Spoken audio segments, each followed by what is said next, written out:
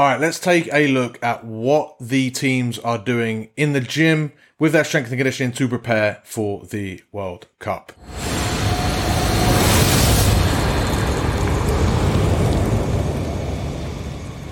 What's going on, everyone? It's TJ here from Rugby Muscle. I've done these style of videos before, but now it's time for the World Cup, and this is a video I would have absolutely loved as a youngster. I remember scouring the internet. I can't remember if it was YouTube, if that even existed that much back then, but there was a few videos of All Blacks training, and I lapped that up, and I thought that was training that way was exactly what I needed to become a professional rugby player myself. It wasn't the case. And it's not going to be the case for you, but there's still stuff that we can learn and we can react to and we can enjoy. So let's do that. First, we're going to look at Ireland, and then we'll see what else we've got here to react to, just to see what they got going on.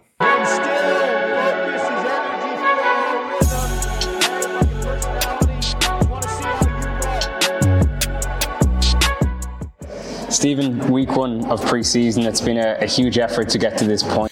Oh yeah, I should point out this is only week one of pre-season, so this is like a couple months ago. This isn't something like they haven't released much else since then, so just doing what we can. A lot of hard work has gone into it. How has the first week gone for you? Yeah, it's been a really good effort by the players to buy into what we've been encouraging. We've been looking for high performance habits from the get-go, and this is really building in the last 18 months, 2 years, both.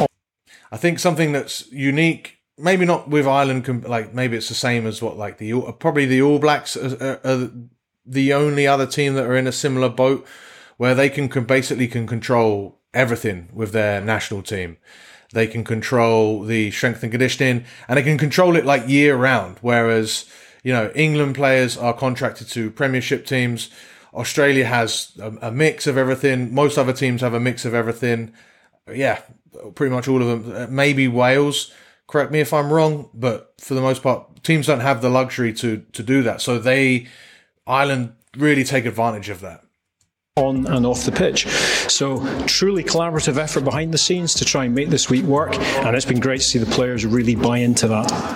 Oh, we've got some med ball rotation throws. This isn't a rugby pass. Make no mistake. They're not trying to pass this like a rugby ball. They're just rotating and learning that rotation. Yes, it can make you a better passer in the long term, but it's not a direct pass a heavy ball and then a rugby ball will seem lighter and you can pass it. No, passing the ball is about technique, but if you've got good rotational power, it's going to help. I also really like this. Look, here on first week of pre-season done. It's been a long time coming. A lot of planning has gone into this block. Week one, what's the focus? So the focus for week one, there's many different things to work on, but it's started with a lot of work around movement, health, strength, power, speed. See how there's not just one focus. See how there's quite a few focuses within that. Yes, I think movement health would be the most important one, because if you start moving, if you're in week one, this is your time where you're going to get stimulus from everything. It's why when you first start in the gym, it's always better to learn really, really good technique, because if you have bad technique, it's a lot harder to unlearn bad technique than it is to relearn or to unlearn bad technique than it is just to learn good technique from the get-go. So if you just come in some fresh conditioning week one and learn and just practice really quality movement, when you start to load that up, it's also going to give you the best chance of avoiding any injuries, because you're moving better when you go heavy, when you do all this stuff. So yeah, trying to work on various different elements and trying to build gradually through the week. Building gradually through the week is also important, but also he said speed and power as well is also important. In a traditional approach, you would save speed and power till like the end of a pre-season block, getting ready. But the reality is there's so much to be gained from quality speed work that you need to be like doing it basically year round, because there's so much to improve with the different elements that there are of speed in a game like rugby. Pre-season isn't just about working the players hard on the pitch and in the gym. It's about, as you say, that collaborative approach. So it's multifunctional across all aspects. It isn't. this is something probably that you don't get the luxury of as an amateur player, especially where, in an ideal world, as an amateur, you would have specific weeks where you're gonna work hard with your job. Your family's gonna potentially stress you out those weeks, and they can be a bit more stressful those weeks. And then as they get less stressful, you can then ramp up your training intensity, and not just training intensity in the gym, but you're gonna talk with your coach, and they're gonna scale their intensity up as you get stronger and stronger as well. Reality doesn't work like that. Your coach is going to throw at you whatever he thinks is appropriate for that week. You could be slowly building yourself up, but you came into a new team 4 weeks into the season, and then after 2 weeks they got smashed by 50 points, and now the coach wants to run them through the grinder, and he wants to have a really hard week.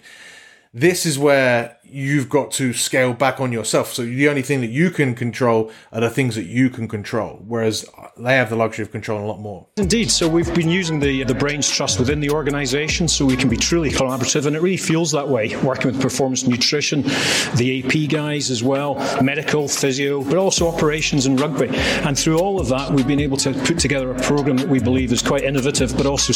So the operations and rugby is a really good point. Like, that's them doing or being sure that, they're not asked to do heavy media and stressful media or anything like that's going to mess up their plans on days that they need to recover. That, like, sometimes I remember before where you'd be like, oh, okay, you've got your afternoon off.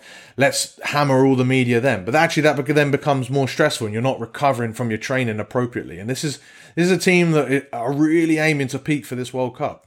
Stimulating for the players, and it's allowed us to build our international networks and allow us to look at the likes of periodized recovery, which is really individualized and tailored towards the work of each day. There we go. So they all have to do different stuff. They have to recover differently. Let's have a look at this real quick. For the players, and it's allowed us to build rotation and lateral network. Put together a protocol that feels that way. We're using the performance rugby. Lots of movement prep as well. And through all of that, we've been able to put together a program that we believe is quite... Not the biggest fan of all this movement prep. For these guys, 100% they need to do it. But a lot of people that don't have the time, like, you've got to be in and out in the gym in an hour. Work of each day. Is it really worth doing all this stuff? We're not sure. That's a nice lateral neck isometric as well. Lots of neck work. Like, they've got the time to do it. They absolutely can help them potentially minimize a risk of a concussion, but also dominate in contact situations.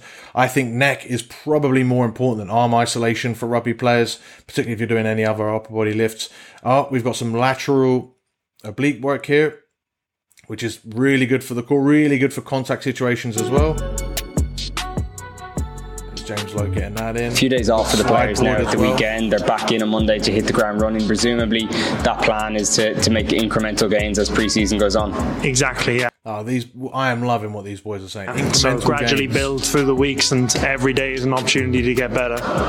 Probably a bit late for a lot of people that have nearly finished up their pre-season, but like, smashing week one of pre-season is not the way to go. It's always the week one of any program basically should always be easy, because you've got a low barrier to entry to get gains, and then gains is in your performance, and then you can continue to improve like on top of that. Whereas if you go 10 out of 10 week one, what do you do week two? 10 and a half?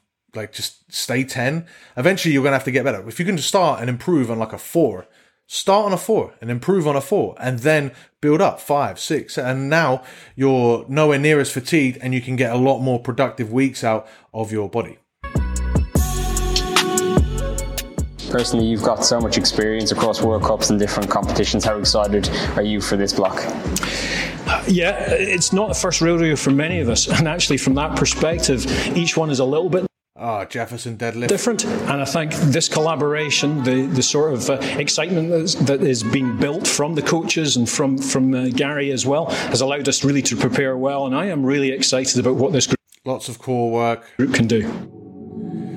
This is cool, and I also like that, like, people, and I've also in my predictions video have pegged them to lose in the quarterfinal game, but people harp on the fact that they lost in the quarterfinal, but they like they're going to learn from it. Like, they're not the same players, or it's definitely not the same players, but even the same stuff, they're learning from the mistakes that they made, and like are going to put themselves the best chance to progress from there. So really good stuff. Right, I think there's one more video from Ireland. Yeah. Let's have a look. We had a nice fitness session this morning and had a really good hit out against Portugal yesterday. Just basic upper body lifts. All in all, it's been a really good week. The sun and the heat has been definitely challenging on the body and on the head as well. Just when you're training in the environment, warmer climate, everything is tougher. So yeah, hopefully we'll be better for it by the end of the week. What is the content of the week? Is it much different to it? I'm seeing all these teams going for warm weather training. I'm not buying that it's like that physiologically better as far as like mental, like preparing you for France. Like, it doesn't make any sense. Where it does make sense to me would have been like preparing for Japan when it's all that the humidity, but also just being in a nice warm environment. You don't have to warm up as much, right? Literally, because your body is already a lot looser because it's warmer. It's just that much more enjoyable, right? Whereas if you're stuck in a camp for 3 weeks where it's raining every day, that's just not going to be as an enjoyable experience. And literally enjoying yourself is going to allow you to improve better. Your usual training week back home? No, it's quite similar in terms of we arrived out a day earlier, so. Yeah, so they're just doing the same sort of stuff. Or a day later, so we started our usual Monday on Tuesday, and then. But in a warmer environment, like they're doing their work. It's like a working vacation for these guys. You know, it's cool. We kicked into the week, so yeah, 3 days: Tuesday, Wednesday, Thursday. Speaking of enjoying themselves, this is the last one I can find of Ireland in the gym.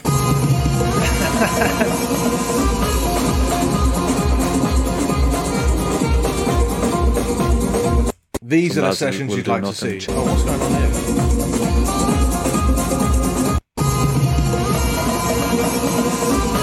Well, we got squats. Oh, banded squats. Nice. Minimise the risk at the bottom of the lift, but really get through a lot of work. I'm not a huge fan of banded squats, but they work. Belt squats, really good. Single arm dumbbell snatches. I can't believe he's doing that with a techno gym dumbbell. They are disgusting, but good enough. Belt squats, big barbell squat, belt squat. Belt squats are great, and if you have access to them in your gym, like great, because they do put, like you can load them up heavy, but without putting extra pressure through your spine. There is something to be said about being able to brace strong and use your spine, like, and lift strongly, but for contact situations and stuff. But you know, like if you can get a lot more volume, then that's going to help as well. Particularly if you're going for a brutal training week like these Irish lads would have been, like getting the leg volume in without straining your back or putting any strain through your back and like fatiguing the system as back squats do. That's why you don't see very many deadlifts in high level strengthening conditioning as well, because of that stuff. But really good stuff from Ireland. Always really impressed. People got offended that I said that I was nice to Ireland in the other video, so hopefully I can be nice to Ireland still. Alright, this video from Scotland looks like it's going to be even more informative. What training sessions are like inside the Scotland camp. Let's have a looky.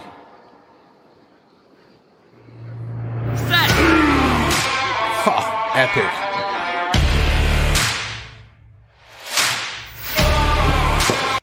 That was 150 kilos.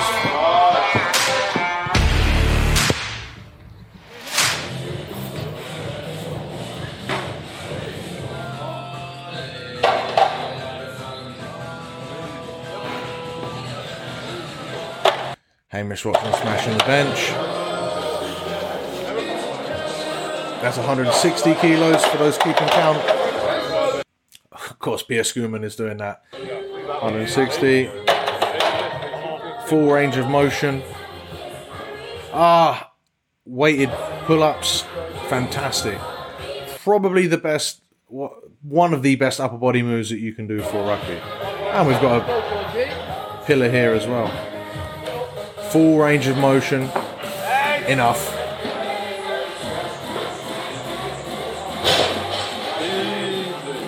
Is that still Pierre Schoeman? Get up, Z, get up! No, it's not. Forgot who that was. Weighted pull-ups. Looking good. Really good. Weighted pull-ups are so good because like it just allows you, like pull-ups are such a great movement, but you're often limited by, like, if you can do reps of or sets of 15 reps, like it's hard to work, like to get that in a rep range, 3 to 5 reps or maybe even 3 to 6 to 7 reps, where you're trying to go heavy. It's not good doing that with like lat pull downs, because you end up swinging and using momentum. It doesn't work really well. It's really difficult to do like heavier lat pull down work. And then maybe you could potentially use barbell rows, but it doesn't hit it the same. And barbell rows also, you're putting pressure through the lower back. Whereas this, really good for contact situations. When you're pulling and you're tackling someone, you're trying to manipulate your opponent to where you want to go. These are great. Cameraman is just loving these guys on the bench press.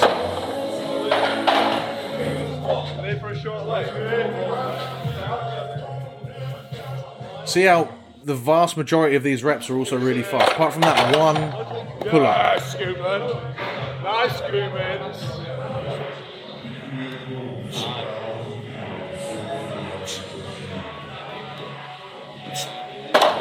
See, all good bar speed. They could all, for most of these, they apart from that one pull-up, they could all knock out like a few more reps. They're doing this at RPE 8, so they're pushing out some heavy weight, getting stronger, but they're not massively taxing the system. Get him up. There we go, let's go. Yes. Yeah, and again, come. That's one. Easy. Duan smashing the dumbbell bench. I'm not a big fan of dumbbell bench press for lower reps. I just think you waste so much energy trying to stabilize. After a while, you get good at it, but I think if you do good technique with the barbell, it shouldn't put too much pressure through the shoulders. Maybe Duan is just a meathead that's buggered his shoulders a bit too much and now has to use the dumbbells. That wouldn't overly surprise me. He doesn't need to get any bigger at this stage anyway. He's not doing this. He's just doing this to maintain his strength at this point. All of his physical preparation work will be maybe even getting even faster, being more agile, and then maintaining, like, the dude's a beast. And then they go straight, so they're an hour in the gym, knock out some heavy work, Let's go. For you. and then into the contact skills. I love all this contact skill work as well, because it's just basic skills. I think, like, as amateur rugby players, that's all stuff that you should be doing. Like, if you've got 15 minutes before training, like, people just stand around and pass balls. If you could do this, like, this is going to improve your tackling way more than, like, added 2 extra sets of bench press or squats or whatever in the gym is going to do. This is working on the skill of, of contact situations, which is really, really important. They're doing it blinded, so they have to turn and react and get their feet in the right position. But it's all about the footwork. See, the foot is in the position here to make this hit. See how his foot's on the outside? Won't be as good at outcome. Foot in. Into their units. All right, forwards unit sessions are boring and repetitive, so let's go look at the backs.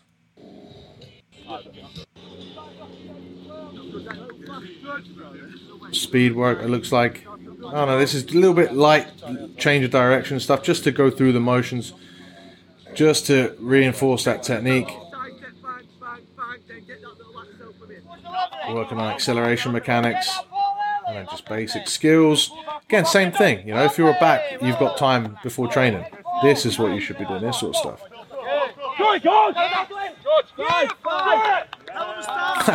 The dive and score. Oh, and then just player evasion. Oh, footwork. Oh, I like this. Assessing as they go, learn into this. This is agility stuff. No ladders bullshit. Actually beating players, reacting to situations around you. Yep, loving all this stuff. But let's keep skipping. Last one! Rugby session now. Just a team session. Just basic stuff. Man, I'm impressed by this. You know what? Scotland could get out of their group, They can definitely get out of their group. Now a team that unfortunately aren't as playing as well as Scotland, but are more likely to get out of their group probably. England. Turn this down a little bit. They've always done a good job of documenting their training. The Inside Line series are really good. Fortunately, they're just playing rubbish on the pitch. You want to use the environmental conditions to supplement your training, like altitude, which is popular. We prefer the heat and humidity because of an array of physiological adaptations you can get from using the heat, and also the minimal impact it has when you return home to resume training. And it's got a really good amount of transfer with regards to performing even in temperate or non-temperate climates. This is, again where my feeling is, like, it's good training in the heat because it's nice training in nice weather. It's nice being in nice weather. Maybe it presents a little bit more of a challenge. I'm not sure how much of an adaptation it really does make. Altitude definitely does. That's like proven as beneficial. Give yourself a bit of grit, even slower, then put the pace in it. We try to put the lads under a lot of pressure. I love that Owen Farrell even says, stay deeper. It's like the one criticism. That's the one piece of coaching advice that I always say when I'm coaching teams. Get deeper. Pressure tactically with regards to decision-making process and learning. Technical pressure as well. And the oppressive heat is a distraction. It's hard not to be consumed with how you're feeling physically in the heat. It's hard not to be very aware that your head's pumping with blood. You're trying to cool down in the moment, but you also got decisions to make on the field, which means when you take those pressures away, it's just that degree a little bit easier. You feel. Then again, this is where you question about why England have been performing so poorly. If these are the benefits, like, have they missed the forest through the trees where they put so much pressure on their decision making that they've then gotten used to making poor decision making? This is something that is where, like, the idea of wearing a training mask isn't a good idea, or even doing like fatigued sprints isn't a good idea, because then if you're wearing a training mask, you learn to like lower your intensity. You cap the intensity that you can train at. And you don't really get any extra physical benefit. All you're doing is making it harder for you to train. It's like doing squats on a balance board. If you're always doing squats on the balance board, yeah, you might have better balance and you might be better at balance board squats, but it's not going to make you stronger because you can't put the amount of weight that is adequate enough to get you stronger because you're so focused on balancing.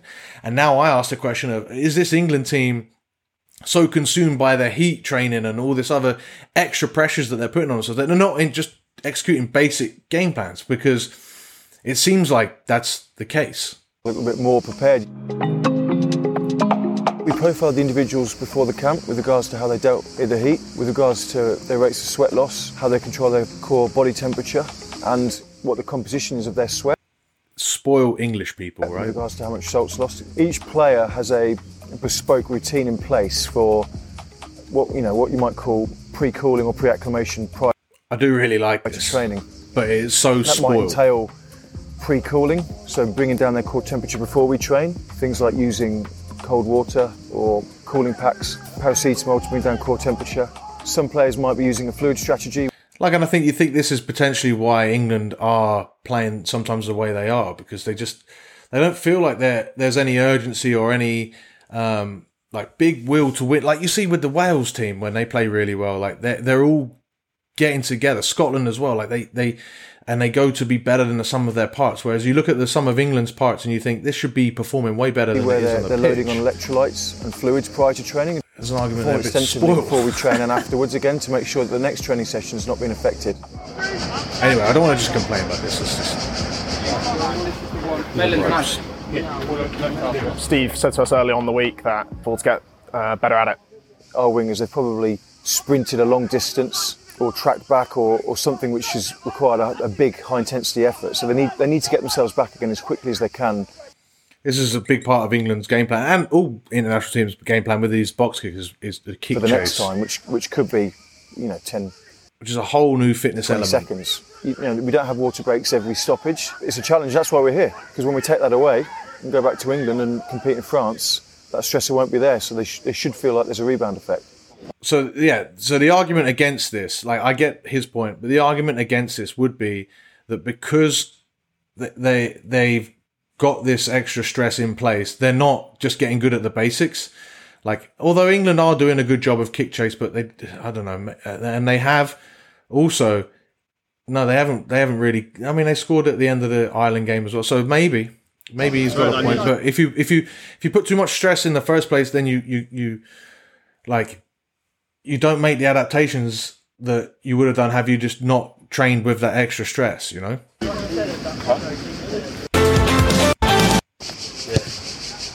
Is he too old to wear a cap backwards? That is the question. It's a little chip. That's a little. Just humble, man. Don't comment about Bloody Owen Farrell, please. Aled Waters is a very knowledgeable, very well sought after in this space. So England did a really good job to get him. So I wonder what he's making of all this, but we'll see some of the stuff that they're all doing. Just humble. We're looking at some extra recovery work here. Appreciate how hard these lads work out of hours and the commitment to their craft and their bodies that they've got outside of the... This is a big thing for intense camps like this, is there's a lot of recovery that is needed to be done to supplement the amount of training that they've got to get through. The structured training sessions. It's just like, that's why when people say you should train like pros, it just doesn't work, because while these guys are like, they're not just recovering by doing nothing, which is also a really important recovery point. They're also like, you know, most people are working or they're in school, so they're adding stress, whereas these guys are actively trying to remove it. Physically, I think I'm the best shape I've ever been.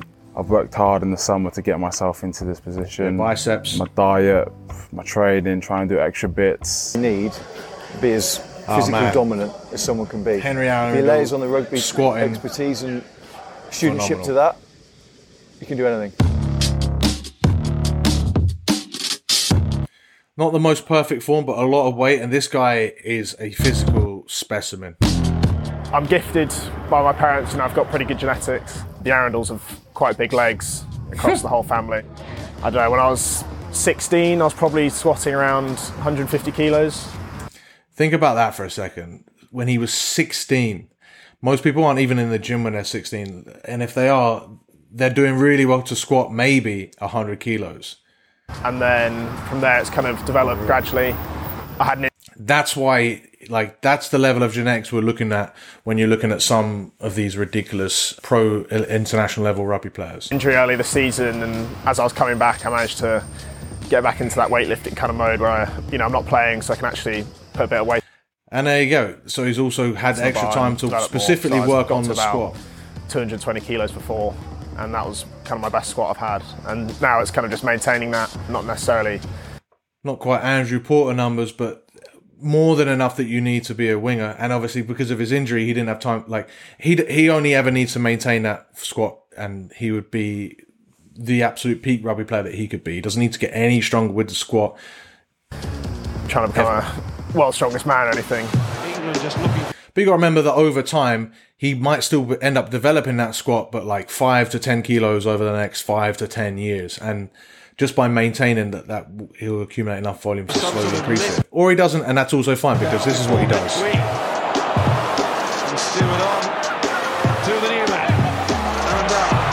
strength. That's what he can do. Oh, what a start to your international career. Minutes, and it was, the day. Unreal. Anyway, that's what you can do with really good strength and conditioning. No, not really. That's what you can do with really good genetics, and what it also looks like in strength and condition. Now, we'll wrap this video up because it's well over 25 minutes at this point. I've got other videos that I wanted to react to from France, some old New Zealand ones, but if there's any current New Zealand ones, pop them in the comments below, let me know. South Africa, I couldn't find any videos of South Africans in the gym. If you've got another team or another video you want me to react to, pop it in the comments below. Let me know any of your thoughts around strength and conditioning training for the World Cup, or around your own strength and conditioning, or anything you want me to react to. Let me know in the comments below, or just say hi and help out the algorithm. Of course, give the video a thumbs up if you enjoyed it, and if you haven't already, hit subscribe. Check out all the ways that you can work with rugby muscle, conditioning, strength training, stuff in the gym, nutrition. All of that is found in the links in the description below. Thank you guys so much for watching. I'll see you in the next one.